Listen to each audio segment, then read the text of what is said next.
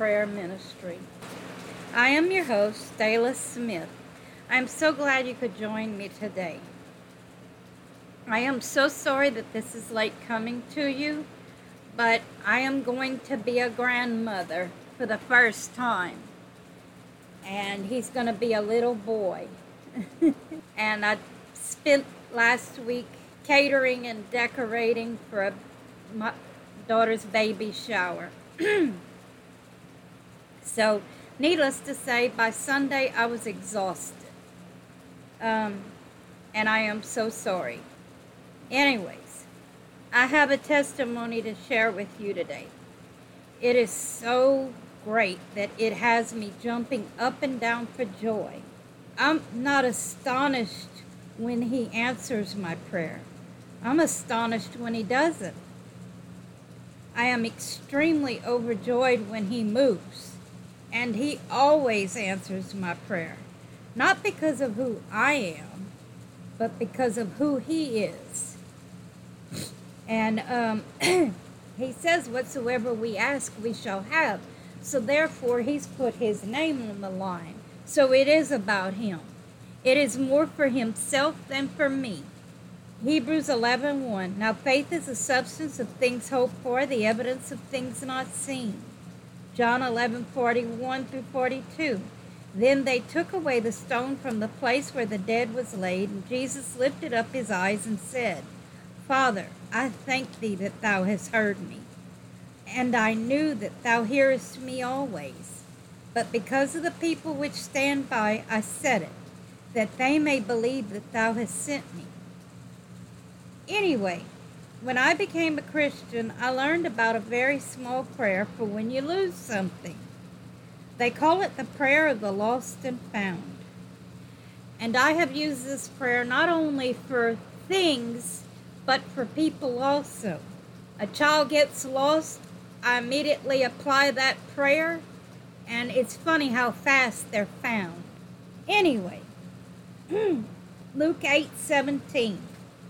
For nothing is secret that shall not be made manifest, neither anything hid that shall not be known and come abroad.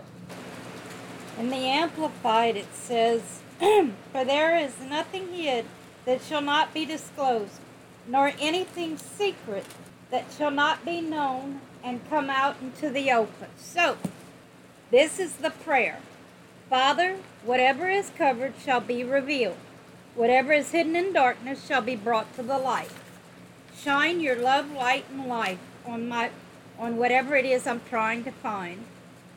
In Jesus' mighty name, amen. That's the prayer I pray. Sometimes he doesn't even let me finish the prayer. Sometimes I might get, Lord, and that's it. He knows where I'm going. But he always helps me find what I'm looking for. To the point where it was even noticed by a gentleman that I worked for cleaning his house at one point. His daughter came in one day to nitpick my cleaning abilities, and he shut her up and said, that girl prays for me. And sometimes she don't even get 2 words out before God answers her. So you leave her alone. Anyways, so the enemy has tried to put stuff in the way of me getting the Bible study done and blogs done. And when nothing else worked so far, he chose to steal my keys. The last time I remembered having them was in my hand when I brought my dog back from across the street. They were in my hand.